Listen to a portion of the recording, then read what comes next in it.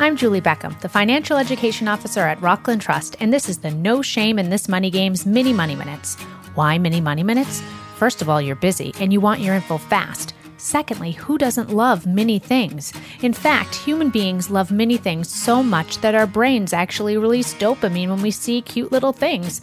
For real, we actually derive satisfaction from mini things because we view them as less threatening. So, if we are less threatened by mini things and mini things can actually make us happy, what if we learn about money through Mini Money Minutes? Let's go. Today's bite-sized Mini Money Minute, FSAs and HSAs. If you happen to work for a company that provides health insurance, open enrollment might feel like open season for acronyms.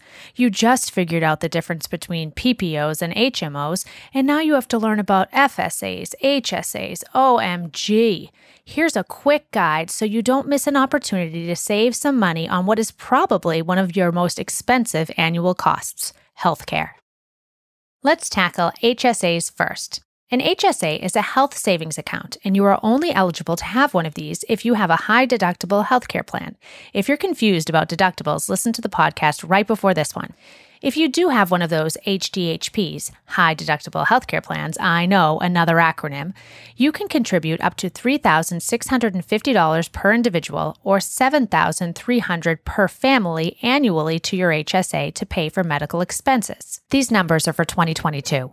This is advantageous to you because you can use pre-tax dollars to fund your HSA. So yes, you are saving money because that money will never be taxed.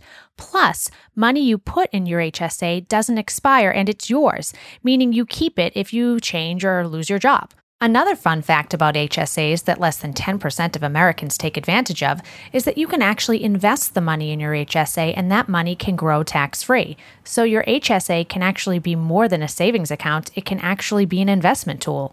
Of course, the reason an HSA exists is to pay for healthcare expenses, so even though it is your money, you do need to use your HSA on qualified health expenses.